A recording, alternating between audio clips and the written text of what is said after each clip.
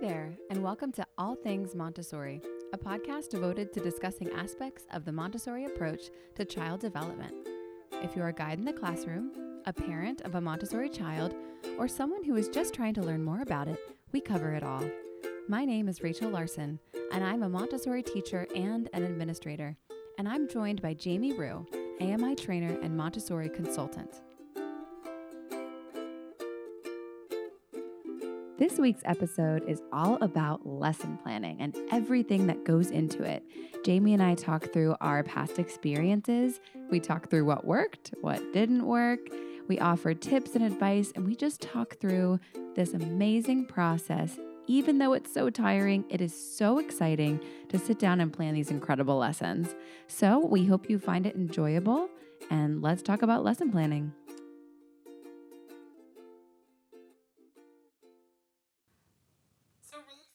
Hear from a lot of teachers that they really struggle with lesson planning, that they struggle to find a system that's effective and that they're comfortable with. What are your thoughts on lesson planning? Well, I agree with all of them. It's really, really hard. I think it's hard because as Montessorians, we follow the child. But we don't just have one child, there's many children to follow. And so I went through a bunch of different ways. And eventually I found what worked out best for me. But that took a lot of trial and error. And it also took me sort of looking into myself and being like, okay, how do I keep track of things?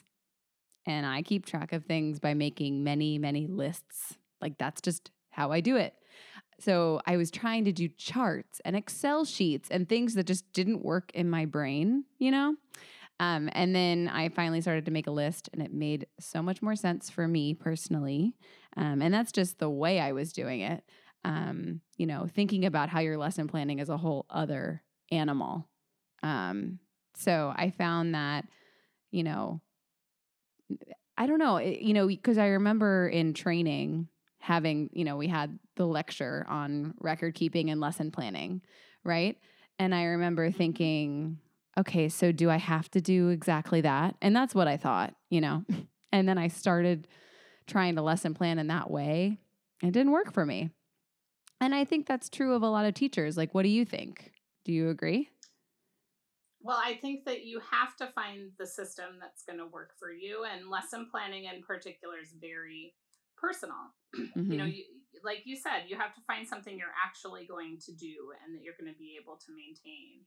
So I think on training courses, we tend to show at least one or two different ways of doing that sort of planning to give you some ideas and some sort of core principles about the planning that you need to consider.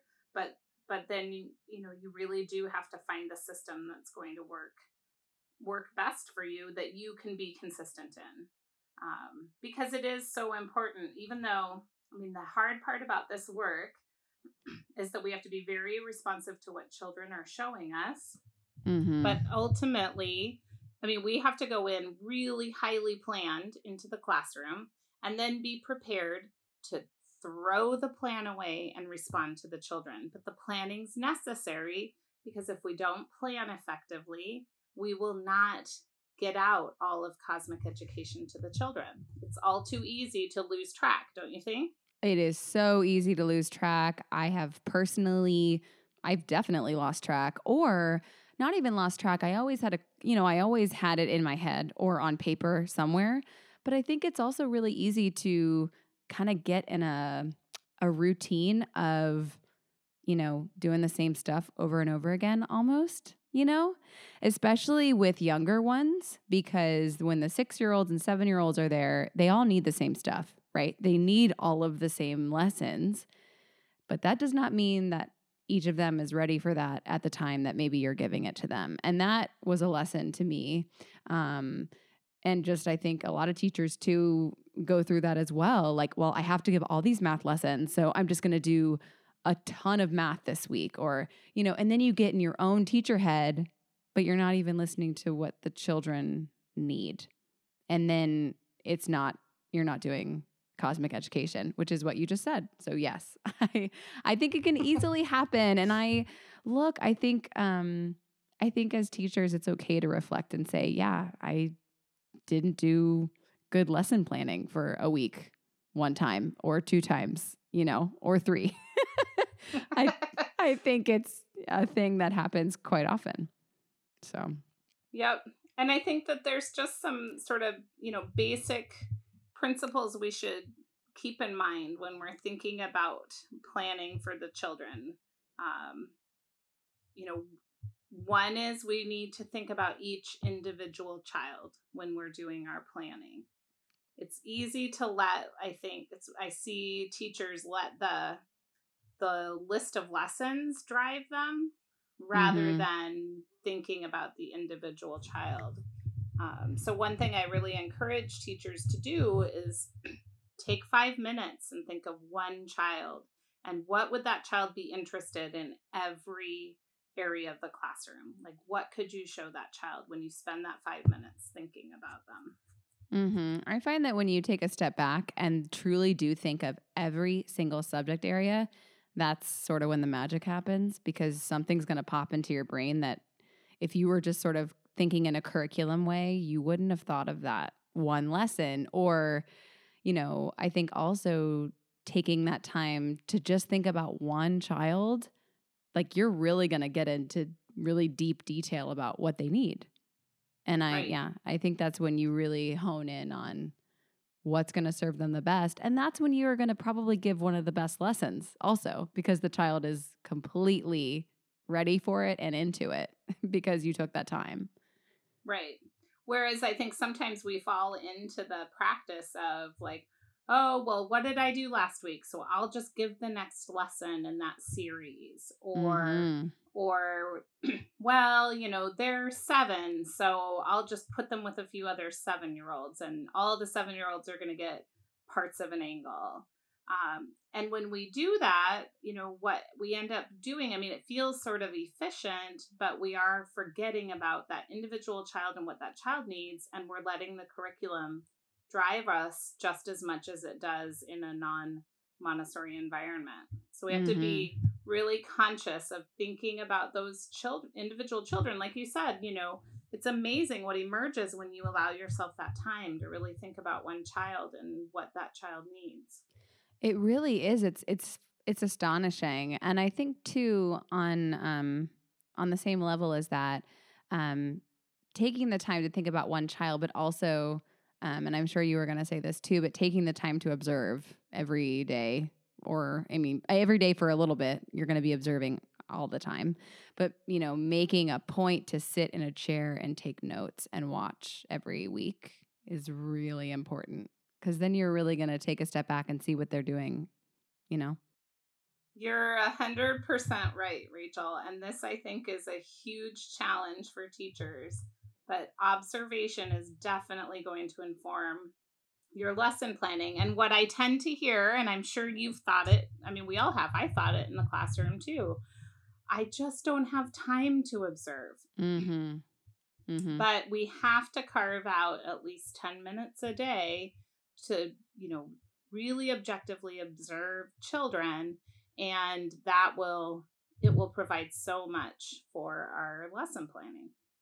Yeah. And in the training, we had those 2 weeks of well, it was more than that. I can't even remember, 4 weeks of observation. So during that process, even though I know it was so long, but you become really good at observing. It really only takes 5 to 10 minutes, for you to really be in tune with what's going on.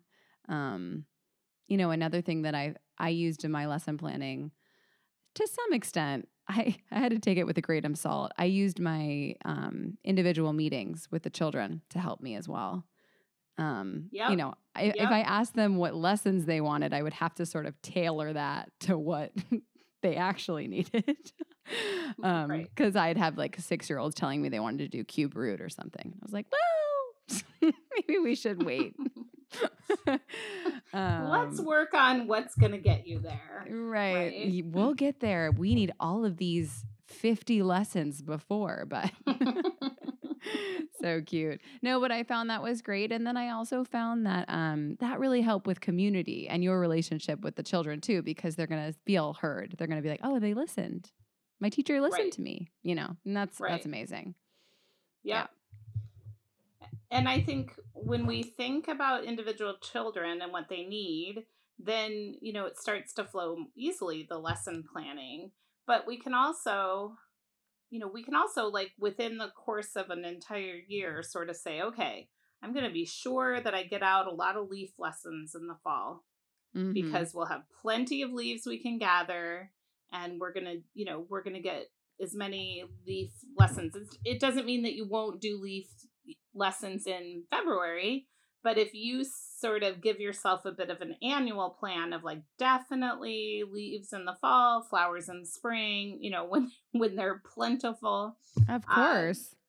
that helps you to stay sort of accountable to some of the parts of cosmic education that are less skill based and more, we want to be sure we're exposing them to all those keys. So I have found that sort of blocking out month by month or quarter by quarter can help make sure that some of those things get out. For example, like in Seattle, I would always do work of water in January, February when it was raining, because there was a park across the street on it that had a hillside that had a lovely river that would form, or a little stream. Oh, how convenient. Perfect. That we could do. So those kinds of things help us remember, so that we're trying to get the bulk of the albums out every year or so.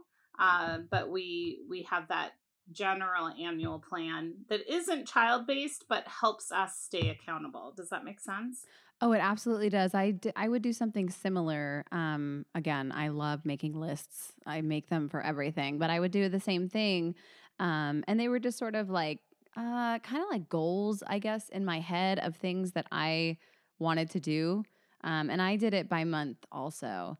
And with that, I took into account, all the events, or if we were having parents in the classroom, and maybe things I didn't get to the year before. I remember one of my years of teaching, I just felt like I wasn't giving any experiment lessons. I mean, I was, but I felt that area of the classroom I felt really bad that I wasn't doing as much as I wanted to be.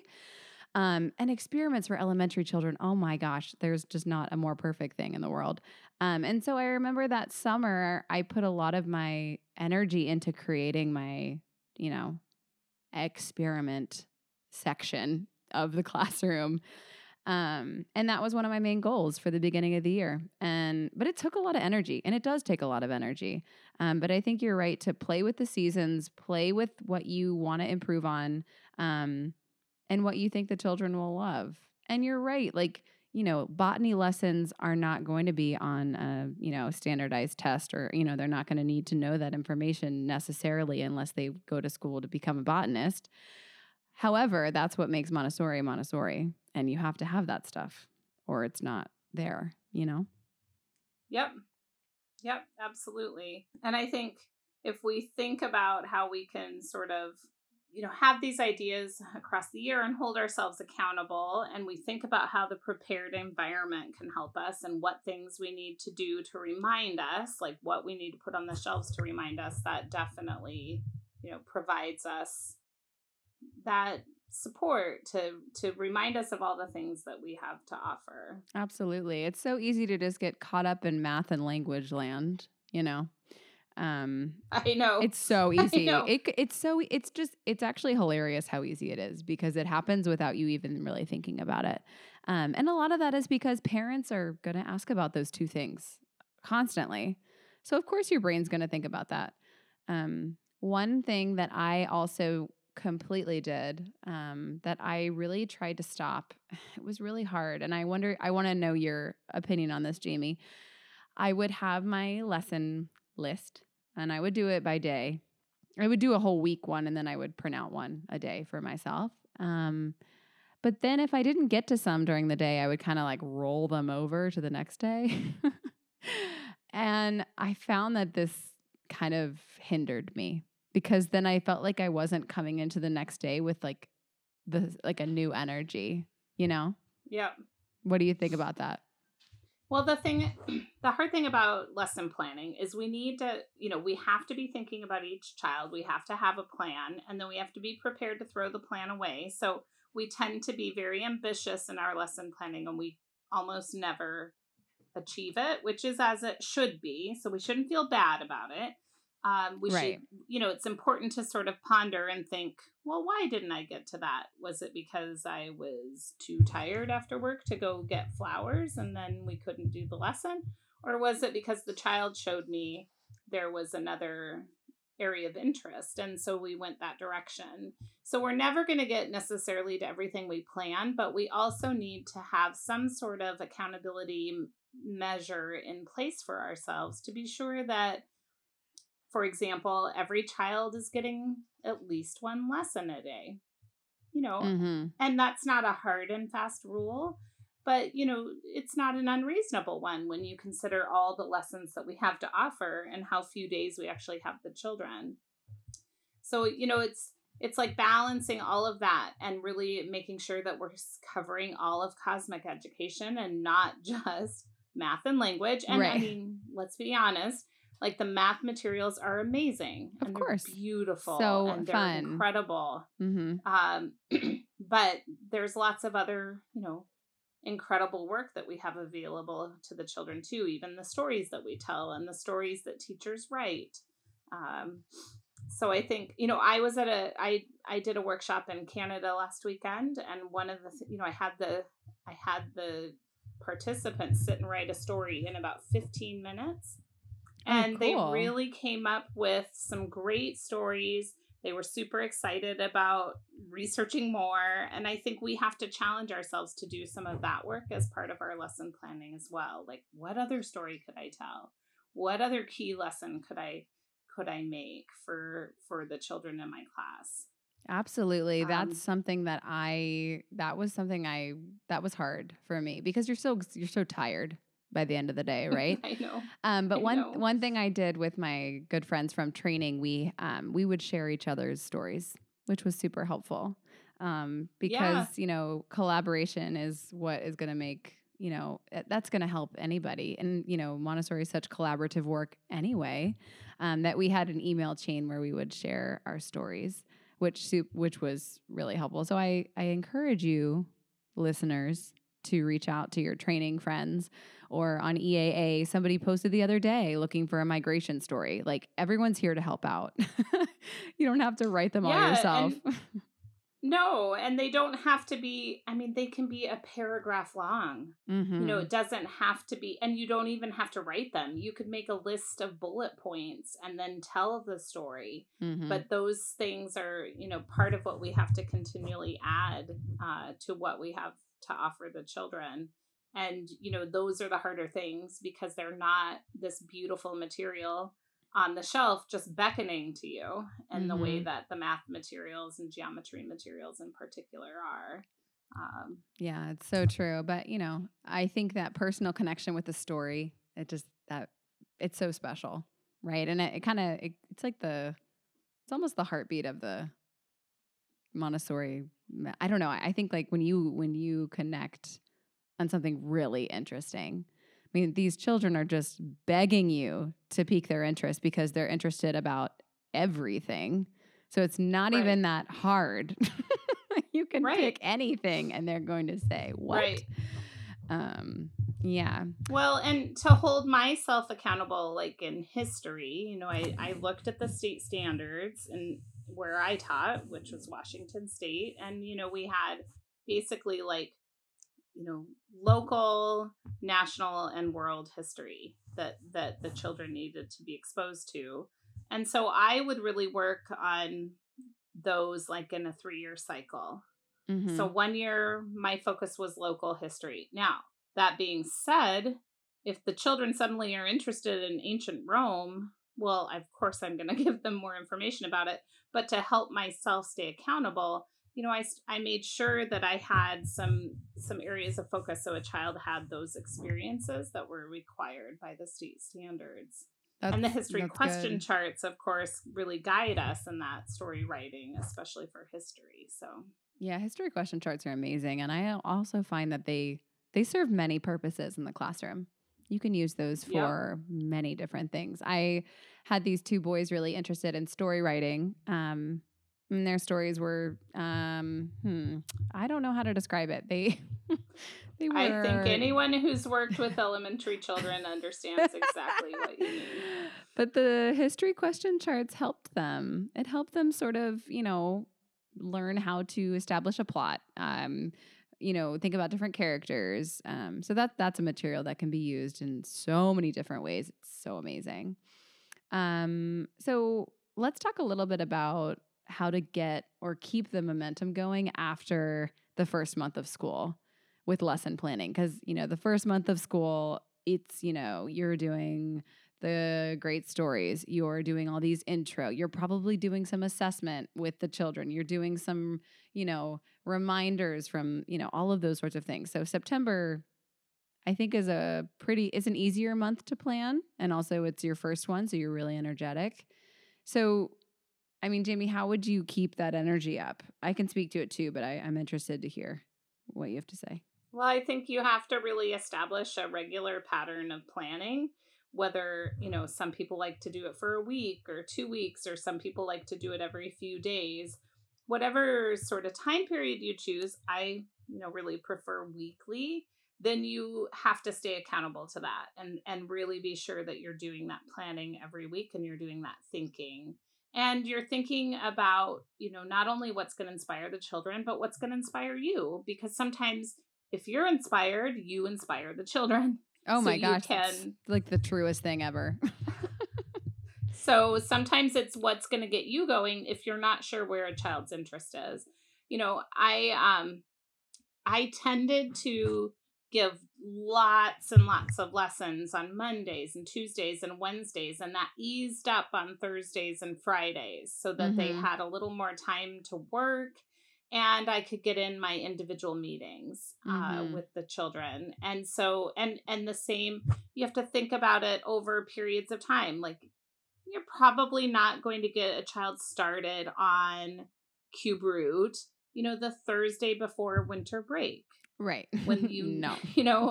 So you can think about how you're going to really get them, into work and give them lots of things to choose from and then give them the space to do that. But some children need more lessons, so you might have to give them more to get them inspired to work. And some children, you have to sort of just kind of beg to interrupt them to keep going because they're so independent and capable on their own. Yeah. So I think. I'm sorry. Go ahead. I think a system really helps you keep your momentum going because you've got it in place, whether you're exhausted or not. So that's one thing. And then doing things that are going to inspire you. So remembering to take part in, free teacher preview nights at museums and theaters and things like that, or doing some other, educational programming for yourself so that you have more to share with the children. Yes, if you don't do that, I mean, children, they're so wonderful, but they'll take all your energy, and that along with that goes your inspiration because, then you just sort of get in this whirlwind where you're just exhausted. I was going to touch on what you said too, Jamie. I did weekly lesson planning as well, and I found it was great. I tried to do it monthly once, and it changed so much. I couldn't do it. And I found that I could keep more, I found I could keep myself more accountable by doing it weekly, because it was more fresh in my mind, I suppose. Yeah, absolutely. I mean, and I know that there was a time where I had a child in my class who was like, why doesn't this child ever do any biology? I just can't believe this child doesn't do it.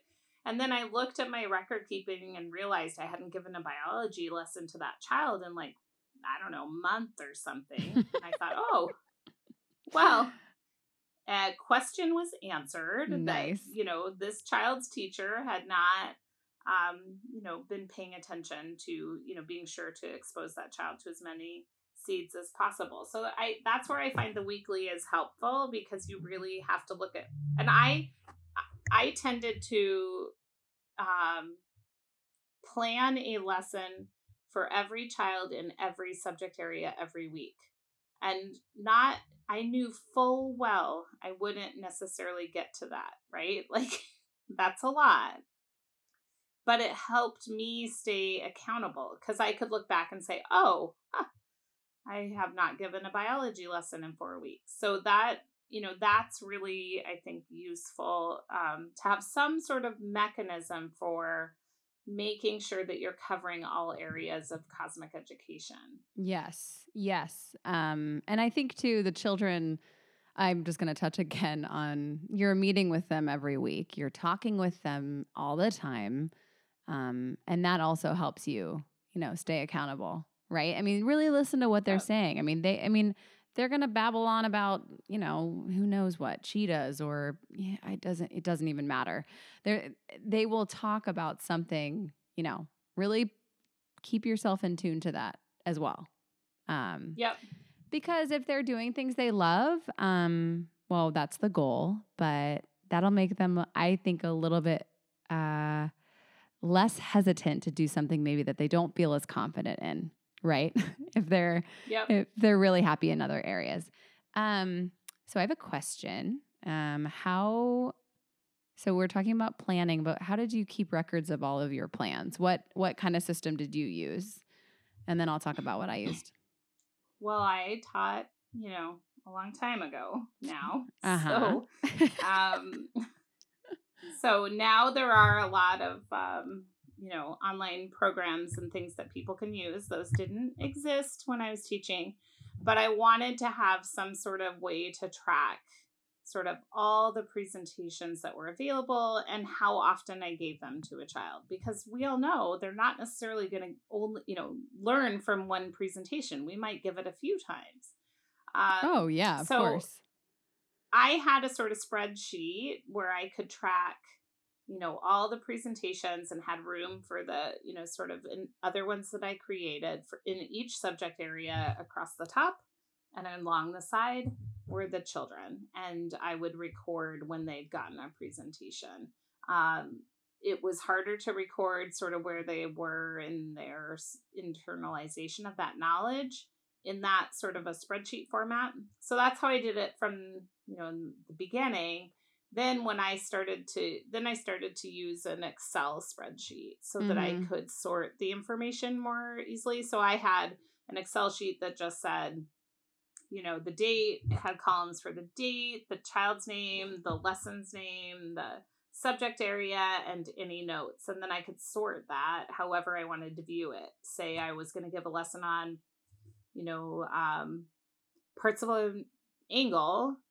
I could search parts of an angle and see who had it, who hadn't had it, and, make decisions based on that. So I found that to be really helpful to keep me accountable too, that I could look back and say, oh, okay, so they got that 2 years ago and we followed up, but maybe it's time for a review and a check-in to see, whether we're ready to move on to more lessons or whatever. So, and I know there are lots of online programs now that allow for that to be tracked more easily. But again, that wasn't available back in my day. Oh, goodness. Classroom. Stop.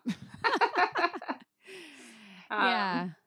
I used Excel as well. My first 2 years, I think. And it was okay. It was hard because I think one thing that I struggled with, and I got better at it, I took so many notes throughout the day, of just reactions or how a lesson went. And I remember like my lesson plan would just have notes all over it, right? So then at the end of the day, and I did this every day because if I didn't, then I would forget, right? I would have to put that into, a document. And what I ended up doing was having just different documents of like what my observations were, what I thought they needed work in, like who needed what lesson, who needed more, and it actually created more work for me, but it was the only way I could figure it out. And then I used Transparent Classroom, which was okay. I found the same sort of issues that I had with the Excel sheet, and I just think it was hard for me to transfer all my thoughts into one, cohesive place. But again, I had all those thoughts in my head, which was fine. And the one thing with Transparent Classroom that that was sort of something that I had to battle. It it almost made me a little bit more curriculum thinking than I wanted to be, if that makes sense. Yeah, it's a constant sort of balance. I think even my spreadsheet with all the lessons across the top did the same sort of thing. We can't consider it just a checklist, but we do need to have comprehensive records of the child's experience so that we can use those to guide our lesson planning, but also so we have a record of what the child has done with us. Absolutely. So we have to always remember that structure and that organization and that record keeping is for us as adults, and it's not for the children. For the children, we're just going to expose them to cosmic education and offer these keys. So we're not going to say, have you done a language work today? Or why haven't you done biology in a while? We can think that ourselves, but the children should just be exposed to cosmic education and all the interconnectedness and, amazingness of cosmic education, and not the sense that it's a curriculum that we're parceling out to them. So we have to be really, it takes a lot of effort on our part as adults to be really conscious of that, very careful of that, and we have to constantly check ourselves. Oh yeah, it's so easy to just want to say that, and I have said that absolutely because I was maybe feeling pressure from who knows what, maybe just myself. It doesn't even matter, but it's so easy because it's especially with math. I've seen that you haven't done math in a while. Why aren't you doing math? It just, and that's where our mind goes because so much of the rest of the world talks like that too. That is just so simple. But then, yeah, go ahead. Well, and what we have to think about is that, so we observe a child hasn't been doing math or biology or any subject area. I wish people would panic about children not doing music. But anyway. I know. Don't even get me started. But we observe that, and then our job is to reflect on why, look at our planning and our records, and then see, what do I know about this child? And what could I do that's going to really entice this child into this field of knowledge that I know they're going to find interesting? I just haven't found the right sort of thing to connect them with. And that's how we have to approach our planning. Even, and again, we keep all those different disciplines in our mind and we're being accountable to those. But for the child's experience needs to be, wow, my teacher gave me this cool presentation today. And I had a great time and I love this work, and that takes a lot of discipline on our part as adults. And a lot of sort of, we have to be really objective about it and not do a lot of self-blame or frustration about what we have or haven't done, but just say, oh, okay, yes, this child has not had a lesson on biology in 4 weeks, and so I don't need to beat myself up as a terrible teacher, but just take that data and say, okay, what's going to spark this child's interest? How could I get them connected to this amazing field of knowledge? Or is there a subject area that they love, and can I connect this subject area to that one to ignite their interests? So we're so hard on ourselves as teachers. I know. We have to let go of that. I was just thinking, there's so much energy wasted in shame and guilt when it comes to teaching, when that energy could be used to figure out what avenue to take to get a child interested in, whatever. Or because I used to have some pretty dark days or moments where I felt terrible that I hadn't done what I wanted to do, or, we are our own worst critic. It's really true, especially in the classroom. But, as hard as it is, it's really hard. Channel that energy into, okay, what can I do better? And then you'll feel better when you do that. It's just sometimes hard to get there.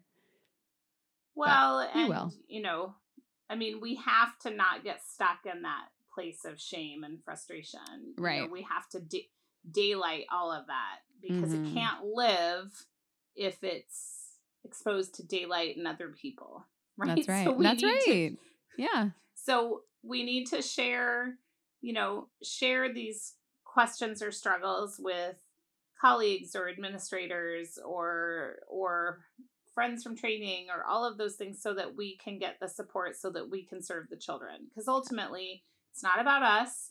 It's about us being able to serve the children in the best possible way. So we have to let go of, ourselves and really just focus on how can we plan and do better. And, Sunday nights were my night to do lesson planning. And I didn't have planning time during my school week at all, ever. Yeah. And which is fine, but I carved out Sunday night. So I would get my kids to bed and I would take 2 to 3 hours and sit in, comfy clothes with a glass of wine and do my planning. And, when I talk about this to teachers or do workshops, I have a picture of me that from like my 7th year of teaching, and it's a lesson planning night. It's dark outside. I'm curled up in a chair. I've got like 4 albums open around me and another like other resource book and my lesson planning binder and a glass of wine. And nice. Essential. And I'm planning, right? Like that's what I did and found worked for me to carve out that time. And that's what I encourage teachers to do is when are you going to be effective at doing that planning? It might not be Sunday night. It might be twice a week. I mean, you have to find the system that's going to work for you, but you have to find a system that's going to encourage you to consider each child and their needs, that's going to hold you accountable to all of cosmic education so that you don't let go of the areas that are not being tested or something. Right. And that allows you to feel like joy and excitement. I was just going to say I had a routine as well for my lesson planning, and I found it so important because if I was feeling good and inspired in that space, then my lesson planning was way better. I didn't do mine Sunday night. I did mine Sunday like mid-morning, and I would make coffee specifically for this. I would light candles, comfy clothes, all of those things. So important. But then like once you have your own space, you're going to feel that energy. And it was kind of exciting. I don't know. Lesson planning's fun. I mean, yes, it's exhausting and you got to think about it. But it's like, ooh, what am I going to do this week? This is going to be so fun. Right? Yeah. Right. And then you do all that work and then you're ready to like throw it out the window when the children show you something different. And that's okay too. You still, that work isn't wasted. It's just, you just get to go in a different direction. I mean, that's what I still miss so much about elementary classrooms, as the teacher, like how each day was different and exciting. And I learned something new and I explored different areas of knowledge. Like I miss that too. And it's an incredible, incredible place to be. And yes, it's a whole lot of work for the adult, so much, but the gift you get as a result of it is these amazing humans exploring their interests and building themselves. I know, it's magical. In a way that, yeah, it is. It's magic. Can I share a quick story about throwing your lesson plan out the window? Yes. It was in my end of my first year of teaching, and it was one of those days where like I just had this perfect plan that I felt really good about. And then the morning's going great. I'm doing all my little lessons. And then one of our toddler guides comes in and she goes, "Oh, Rachel, did you see the fawn in the parking lot?" I was like, "What?" She's like, "Yeah, fawn, like a baby deer. There's a baby deer in the parking lot." I was like, "What?" She's like, "You guys should go out and see the fawn." And I thought, nope, I can't. And then I stopped myself and I said, "Wait a minute." This is ridiculous. I said, "Everyone stop. We're going outside." We went outside.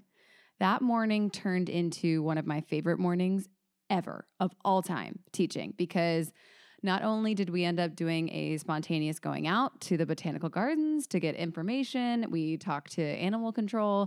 The children sang the deer songs. It was incredible. I have videos of it. I mean, it was seriously one of the most incredible mornings of my entire life. And the kids never forgot it. I will never forget that. But I almost didn't go outside because I was so excited about my lesson plan. But I'm thankful that I got over myself because I had to go outside, because when is that ever going to happen again? Probably never.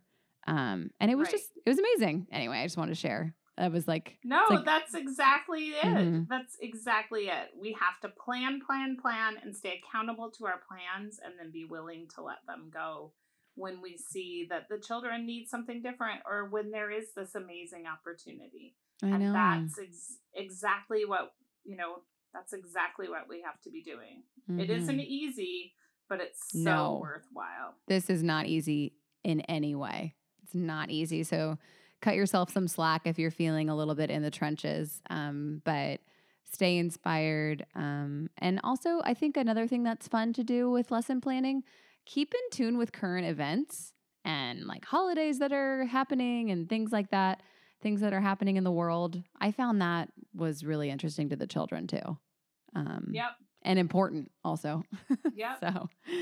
And I would be really interested in hearing from people if they want to let us know things that have worked for them for planning, or how they manage, navigating this, because it's almost like a 3-dimensional system of planning. Totally is. It totally is. Yes, so please. Much. If you need any advice further, or if you just want to share how you have been lesson planning or record keeping, and if it's going really great and you really like it, we'd love to hear. You can email us. Our email is allthingsmontessoripod@gmail.com, and we will respond to you, I promise. And you can direct message us on Instagram as well. Any of those we would love to hear, because I think the Montessori community is so wonderful. And if we can just grow that and cultivate it and keep it, I think working together is the best option, Yep. Yep. Yeah. There's no one way to do this work. No. All right. Well, happy lesson planning and happy record keeping. Absolutely.